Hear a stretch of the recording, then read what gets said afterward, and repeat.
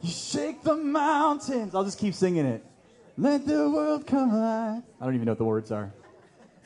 All right, everybody, you can grab your seats. What a beautiful day in the house of the Lord today.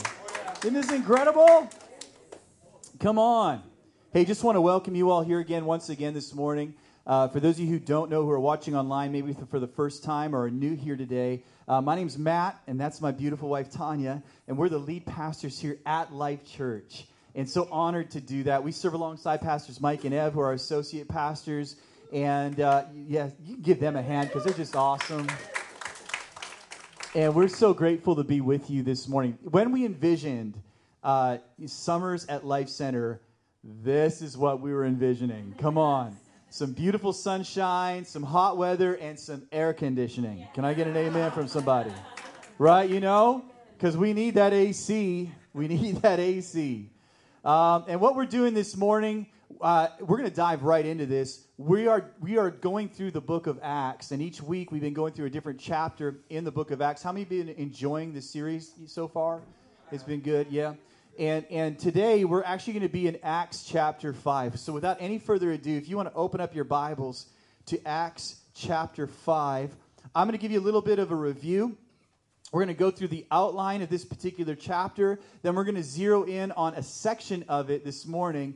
If I were to title this message this morning, I would probably entitle it Holiness. Holiness. And so I'm going to give you a little bit of a review, a little bit of an outline. We're going to dive into a particular passage here. Then we're going to pray. And then we're going to dive into this today. And I believe that God has a great word for you today to encourage you and to strengthen you in your walk with the Lord. Amen.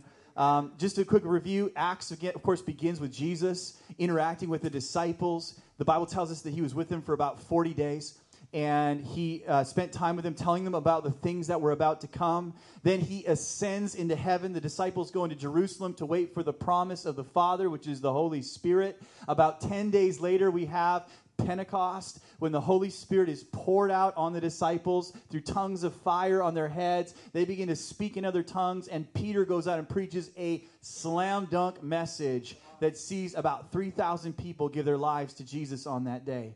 And then it just continues to go from there. It's like this amazing thing. Can you just imagine living back then and waking up each morning going, what is God going to do today?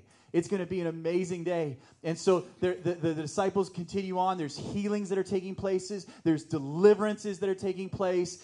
There's some persecution that is happening. And it just seems like every day some new exciting thing is happening. The Holy Spirit is moving in a new way. Last week, Pastor Mike talked about how there was some persecution. So that the disciples and apostles gathered together to pray for boldness. The Bible says the place where they were was shaken, and they were all filled with the Holy Spirit. And then we move into this week's passage, which is Acts chapter 5. And if we're going to break this down into an outline, what we have here is it starts with the story of Ananias and Sapphira, which kind of almost seems to be a little bit out of place. But there's a story of two people that are servants of the Lord, that are followers of Jesus. And in following with kind of the theme of that time, they decide to sell their property and give the proceeds to the church, but they keep back a portion. And so then we're going to talk about this in just a moment. We're going to come back to it, but God deals with them in their deception. Then we move on from there. There's healing that happens after that. And Peter, the Bible says that the people were coming from all over the place to Jerusalem because of the word that had gone out that God was healing people. So people came from all over the place to come into Jerusalem to try and meet with the apostles so that they could be healed. And the Bible says that they were so desperate for this, they were so hungry for it, that they were placing people in Peter's shadow so that his shadow could touch them. And I love the end of that particular passage because it says that everybody was healed. Everybody was healed. Come on.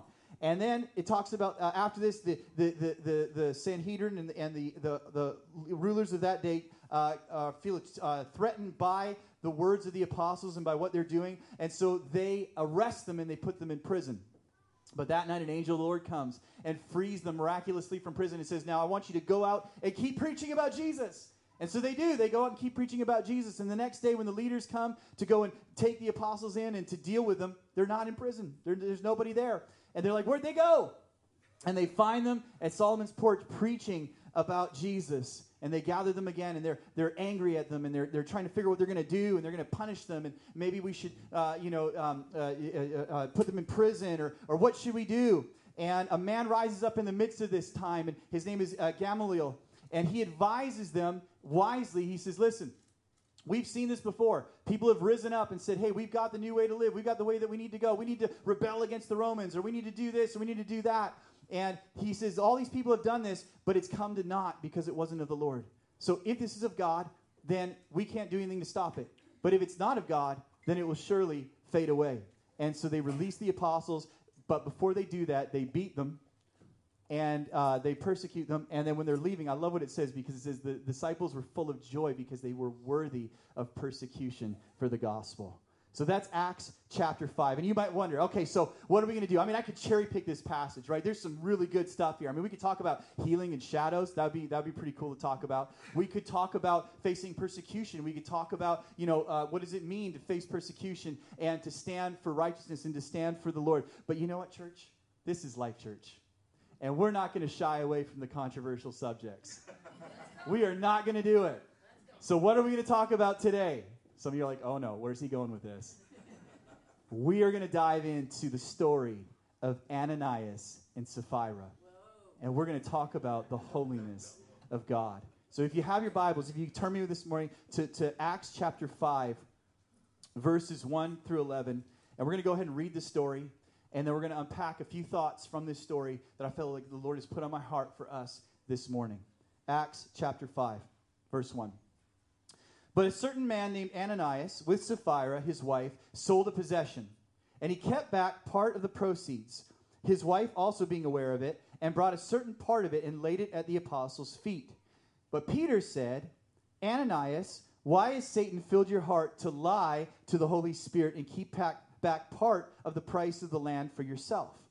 While it remained, was it not your own? And after it was sold, was it not in your own control? Why have you conceived this thing in your heart? You have lied not to men, but to God.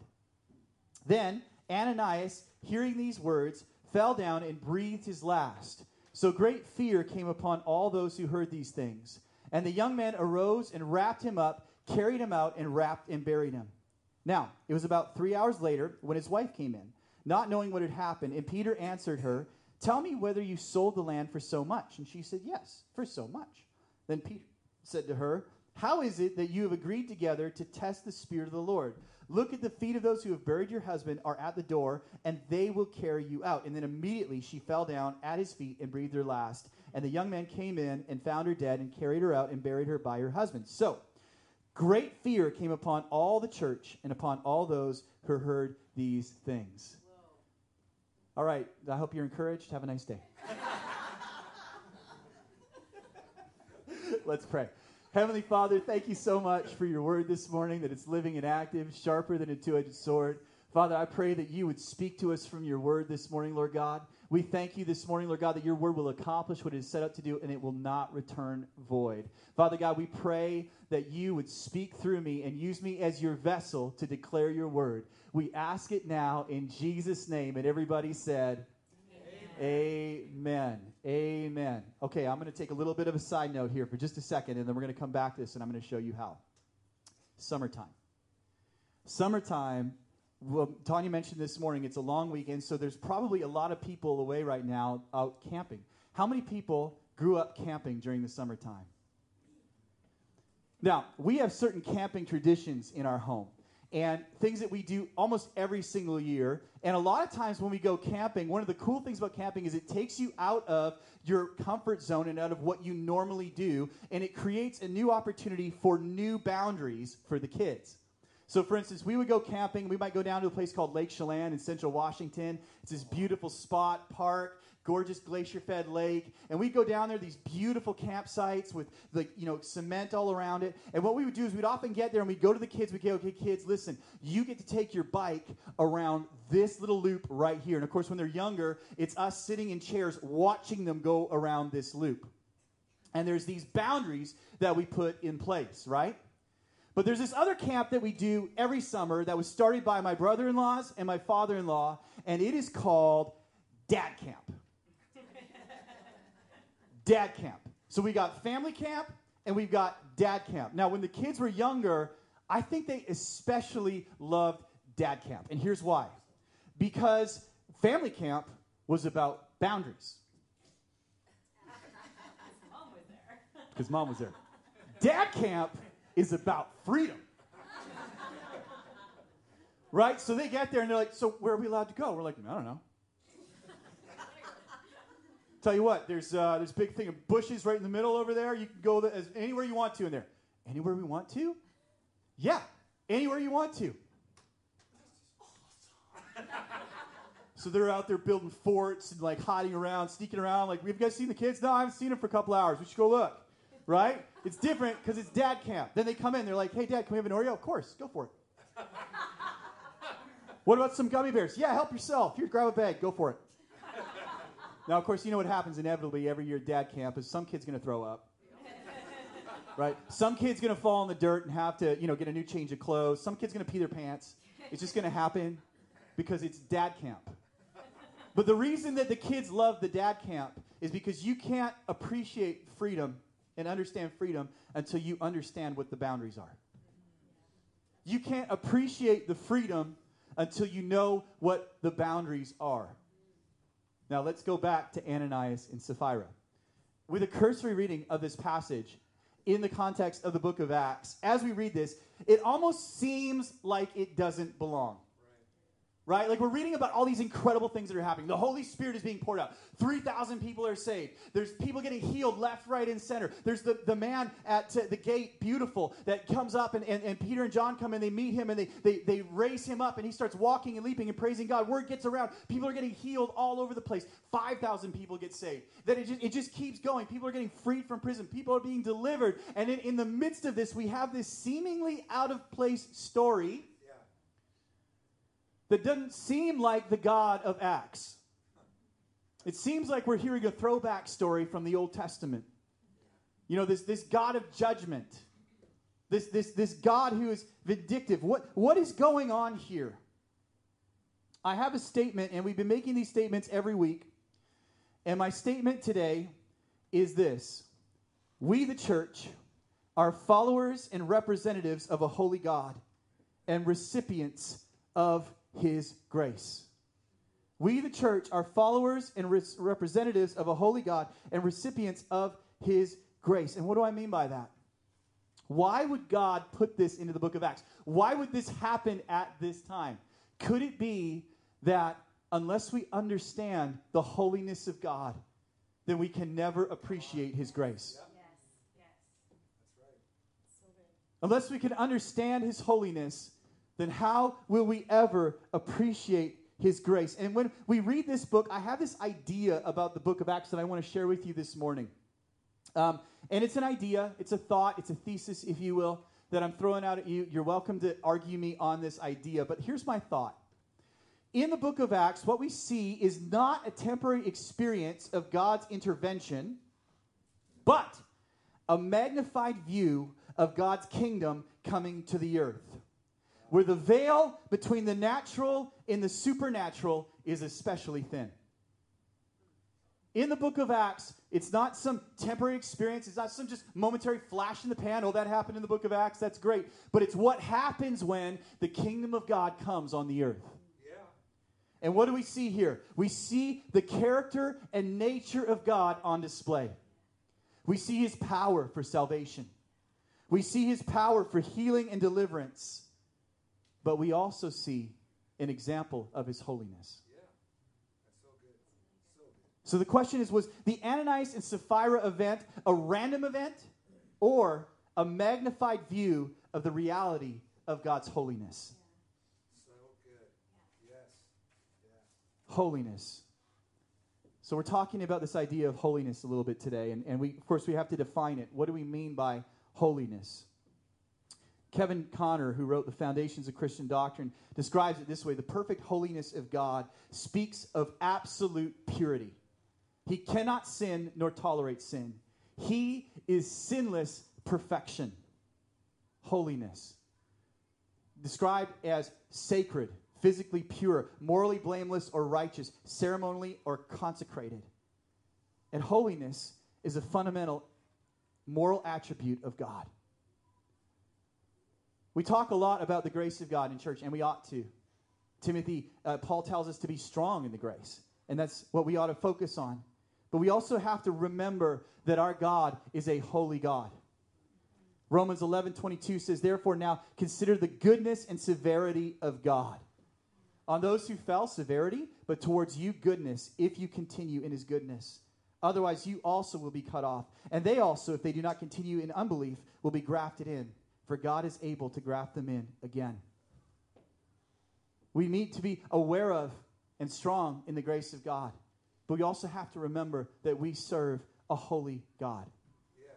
How do we see God interacting with people in holiness throughout the Scriptures? I can think of a couple of examples of this, where the veil, if you will, between the supernatural and the natural is especially thin. One of these examples is a story about a guy, two brothers by the name of Nadab and Abihu. The Bible tells us that they were sons of Aaron, who was the high priest when God instituted priestly worship. And these two young men were priests in the house of God. And the Bible tells us that what God would have them do is take this censer and put fire in it and incense in it at a certain time in the certain place that God prescribed. And Nadab and Abihu thought this was cool, that they got to do it when nobody else got to do it. And so they thought, well, let's just do this, because that was really neat that we were able to do that. So let's show everybody that we got the power to do that. And so they took the censer, this thing that had incense in it, and they lit fire outside of the prescribed time in this prescribed place that God had put in place. And what happened? The Bible says that fire went out from the Lord and devoured them, and they died before the Lord. And Moses and Aaron said, this is what the Lord spoke, saying, but those who come near me, I must be regarded as holy. And before all the people, I must be glorified. So the Bible says that Aaron held his peace. We see another example of this in the Old Testament when David is bringing the Ark of the Covenant back into Jerusalem. And remember, it was taken by the Philistines, and it was being held at a place. And so he gathered all his people together. He did not pay attention to the prescribed way to carry the holy instrument of God, the Ark of the Covenant. And so he put it onto an oxen cart, and on a cart, and he had some oxen pulling it. And the prescribed way is for people to put poles through it and carry it a certain way. Yeah. And so he put it on this cart, and he had oxen that were pulling the cart forward. And they were all surrounding it. They were all excited. Yay! Ark of the Covenant coming to Jerusalem. And they're singing songs. We love the Ark. We love the Ark. And they're, doing all this stuff. And they're dancing around. And the Ark, the cart that the Ark is on hits a pothole. And the Ark starts to slide off. And Uzzah, a man who was also with David, put his hand up to steady the Ark. And when he touched it, that which was holy, the Lord struck him dead in a moment. Because God must be seen and recognized as holy. God's holiness brings judgment upon sin. It heals the sick. It causes the word to go forward miraculously, and it brings joy in the midst of suffering. We can talk a lot about the grace of God, and we can, in fact, never speak of it enough. However, we cannot fully appreciate the grace of God without understanding His holiness. His holiness. So here's what we're going to do today. I want to give you 3 observations about the holiness of God. And then I want to give you 3 ways that we can respond. You with me? Yes. Okay, number 1. God's holiness is consistent and unchanging. Hebrews 13 verse 8 says, Jesus Christ is the same yesterday, today, and forever. Malachi 3:6, for I am the Lord, I do not change. Therefore, you are not consumed, O sons of Jacob. Isaiah 6 verses 1 to 3. In the year that King Uzziah died, I saw the Lord sitting on the throne, high and lifted up, and the train of his robe filled the temple. Above it stood seraphim, each one with 6 wings. 2 he covered his face, 2 he covered his feet, and with 2 he flew. And one cried to another, saying, Holy, holy, holy is the Lord of hosts. The whole earth is full of his glory. This is a primary moral attribute of God. This is who he is. This is part of his character and his nature. And I love R.C. Sproul says it this way. The Bible says that God is holy, holy, holy. Not that he's merely holy or even holy, holy. He is holy, holy, holy. And the Bible never says about God that he's love, love, love, or mercy, mercy, mercy, or wrath, wrath, wrath, or justice, justice, justice. It does say that he is holy, holy, holy, and the whole earth is filled with his glory. Church, his holiness is constant and consistent. Yes. It is unchanging. Yes. Now, that you might ask, well, what's the big deal about that? But the fact that his holiness is unchanging, that his standard doesn't change, that his righteousness remains, that he is always holy, ought to give you a sense of peace and a sense of calm in the midst of chaos.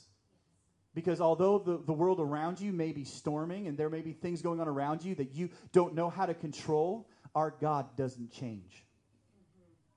He is always holy. His standard is always true.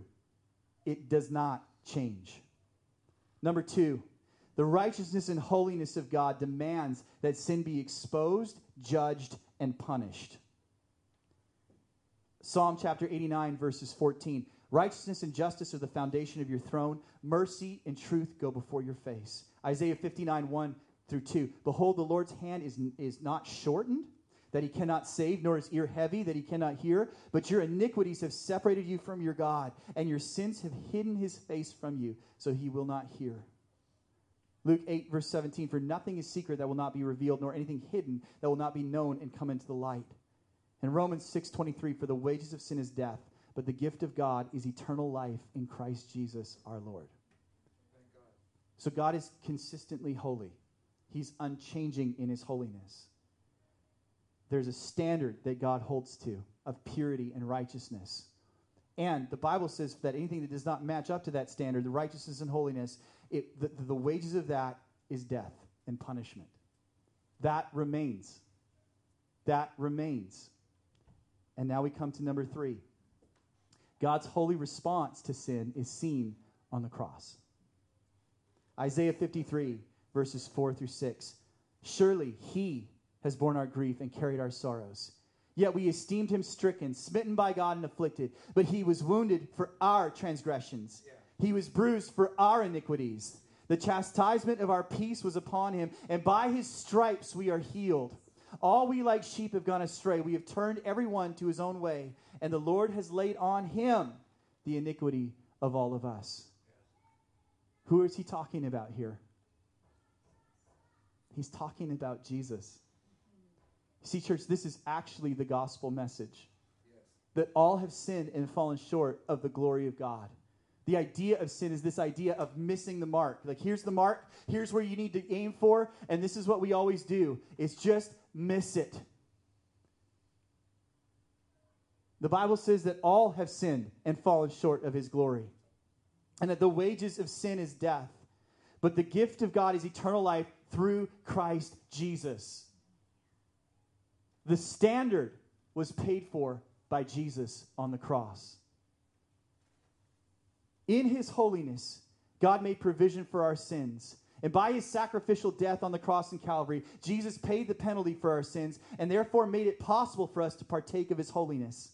When we acknowledge our sin, our unrighteousness, and trust in Christ's death on our behalf, we are born again. Our sins are forgiven, our unholiness is cleansed, and we become children of God. We become children of God. So, church, just because it's the New Testament, his holiness remains. Yes. But the punishment for our sin and for our transgression was paid by Jesus Christ. Amen? Yes. It's paid by Jesus Christ. So how do we respond now? How do we respond to this? We must be strong in the grace of Christ Jesus. The evidence of this story is that Ananias and Sapphira, as we go back to this, have become more interested in impressing their Christian friends with piousness and generosity than in living a life that was set apart for God. Again, in a time where the veil was thin between the natural and the supernatural, and in a time where we saw what it looked like for the kingdom of God to literally come on the earth, we see this happening. That they had put more emphasis on their appearance as believers than in their heart towards the Lord. Why are they doing this? Well, we just read at the end of Acts chapter 4 that there was a man by the name of Joseph or Barnabas who started this trend. He sold an expensive piece of land and he gave all the proceeds to the church. So this is kind of like the thing to do at the time. It's like, oh, this is what we're doing now. Everybody's selling property and giving it to the church. So Ananias and Sapphira here, the issue was not that they sold the land. Nor was it that they chose to give only a portion of it to the church. They were allowed to do that. But the issue was that they chose to deceive everyone, showing that they feared man more than they feared God. The main issue with Ananias and Sapphira was the motive. John Calvin wrote about them. He says there's some other sins that we see underneath this sin of deception. We see contempt of God. We see sacrilegious defrauding, perverse vanity and ambition, lack of faith. We see corrupting of a good and holy order, and we see hypocrisy in their sin. Wow. That's quite the list. Yeah. Okay, you can go home now. No, I'm just kidding. Just kidding. That's quite the list. Right? And I think myself, I know I can see some things in my own life where I fall short in that way. So how do we deal with this? Yeah, good question. How do we deal with it? Church, we need to be strong in the grace of Jesus Christ. Let me show you this in 1 Corinthians 6. This is my favorite passage in the Bible. Actually, there's many. I love the whole Bible. But this one in particular is awesome. 1 Corinthians chapter 6 for today. This is what he says. Check this out. Don't you realize that those who do wrong will not inherit the kingdom of God? Okay, the wages of sin is death. Death is physical death and also spiritual death, which is separation from God. Don't fool yourselves. Those who indulge in, check this list out, sexual sin, who worship idols, or commit adultery, or male prostitutes, or practice homosexuality, or are thieves, or greedy people, or drunkards, or are abusive, or cheat people, none of these will inherit the kingdom of God. Now, if we stop there, and if we stop with the story of Ananias and Sapphira with that list, and we just kind of leave it right there, then, oh man, we're in trouble. Because God's holiness is so much higher than ours. God's holiness is so much greater than anything that we could ever attain to. So who then could save us? But then he says this, and such were some of you. Some of you were once like that.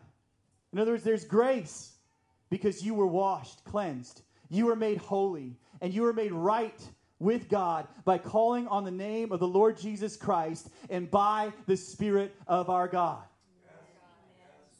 Unless we understand the holiness of God, we cannot appreciate His grace. And could it be that God put that story in this passage, into this particular book, to remind us that He is still holy? That He is still righteous, and that we need the grace of Jesus Christ. Proverbs 29 verse 25 says, the fear of man brings a snare, but whoever trusts in the Lord shall be safe. I got two more thoughts. The next one is this. We must keep our hearts soft towards the Lord. Yeah, that's so good. So what are you saying, Matt? That we need to be perfect? No. That's not what I'm saying at all. I'm saying that He became sin that we might become the righteousness of God in Him. That Jesus is our perfection and our hope. That Jesus is, His blood was enough for us, and it was shed for us so that we can live free through the blood of Jesus Christ. We must keep our hearts soft towards the Lord. David was a great example of this. The Bible called him a man after God's own heart, but that man was messed up. And David wrote this, search me, O God, and know my heart. Try me and know my anxieties, and see if there's any wicked way in me, and lead me in the way everlasting. Psalm 51 says, create in me a clean heart, O God, and renew a right spirit within me. Cast me not away from your presence, and take not your Holy Spirit from me. Restore to me the joy of my salvation. Renew a right spirit within me. What was it about David that set him apart and made him a man after God's own heart? Was it his perfection or his holiness? No, it was that he relied on God for His perfection and holiness. Church, that we would keep our hearts soft towards the Lord. Matthew 5:8 says, blessed are those whose hearts are pure, for they shall see God. How do we get a pure heart? We receive it from the Lord. We receive it from God. And He can do that right now in this place. You can repent of your sins. You can turn from them, and you can say, God, I need you. Keep my heart soft towards you. And He can replace the heart of stone within you and give you a heart of flesh. This is what He does. And here's the last thing, church. We must pursue holiness. Can I just encourage you right now? None of us is ever going to be holy enough. Okay, that's great. No, none of us is ever going to be holy enough, but he is. Yeah. Our Savior is. Yeah. Our Savior is. Yeah. Timothy, but you, O man of God, flee these things and pursue righteousness, godliness, faith, love, patience, and gentleness. Let's go after it, church. Yeah. Let's go after it. Yes. Yes. The holy work of God. And then as we close today, I wanted to read you a passage from the man who experienced this firsthand. Peter himself, who was the one that they approached and just tried to deceive. And Peter declared judgment over them and saw it take place in the fruit of that as he stood there. This is what he wrote in one of his letters. Peter chapter 1, verses 13. You can almost imagine him thinking about this experience as he's writing these words. So think clearly. Exercise self-control. Look forward to the gracious salvation that will come to you when Jesus Christ is revealed to the world. So you must live as God's obedient children. Don't slip back into your old ways of living to satisfy your own desires and didn't know any better then. But now you must be holy in everything you do, just as God who chose you is holy. For the scripture says you must be holy because I am holy. Remember that the heavenly Father to whom you pray has no favorites. He will judge or reward you according to what you do. So you must live in reverent fear of him during your time as foreigners in the land. For you know this, that God paid a ransom to save you from the empty life you inherited from your ancestors. And the ransom he paid was not mere gold or silver. It was the precious blood of Christ, the sinless, spotless Lamb of God. Yeah. Thank God. Thank God. Church, unless we recognize and understand the holiness of God, it's hard for us to appreciate his grace. That's true. And I think we would often take it for granted. But let us not take for granted the grace of God. And let us today be strong in the grace that is in Christ Jesus. Let us keep our hearts soft before the Lord. And let us pursue righteousness and holiness as his children and as his followers. Amen? Amen. We, the church, are followers and representatives of the holy God and recipients of his grace. Come on. I'm going to invite Jasper to come up and grab the guitar. And we're just going to have a few moments here to respond to this message today.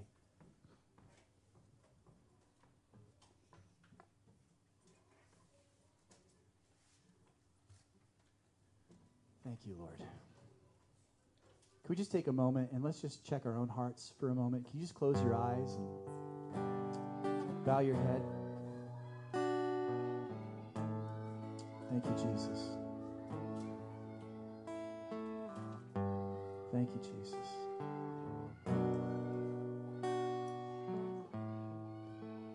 What I would ask you today is your heart soft towards the Lord?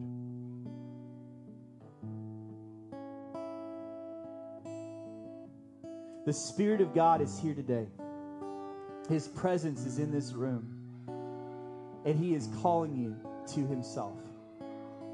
And here's what I would say. If you're here today and you heard that question and something in your spirit said, oh man, my heart has grown hard towards the Lord. If that has come into your head, I just want to tell you right now that is evidence of the grace of God that is working in your life.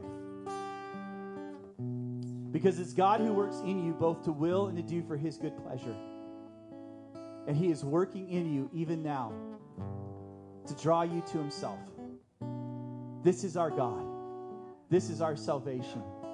And this is our firm foundation.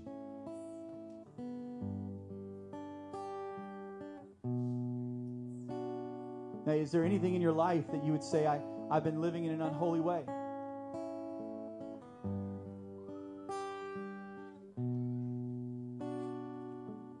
Two questions. Is my heart soft towards the Lord? And have I been living in a way that is unholy before the Lord? And I just want to give you an opportunity this morning as an act of faith to respond to those questions, either one of them. And so if you're here today, just keep your eyes closed for just a moment. Let's just honor people in the privacy of their hearts. And if you can respond yes to either of those, Is my heart hard towards the Lord? And is there anything in my life that is leading me in an unholy way that I need to repent of today? Today is the day of salvation. Today is the appointed time. And you can repent today and you can turn your life back to Jesus. This is a holy moment. If that's you today and you can respond yes to either of those questions and you just need to, as an act of faith, respond to that, I want to just give you an opportunity to lift your hand up wherever you are. Yeah, there's hands all over the place. Yeah, thank you.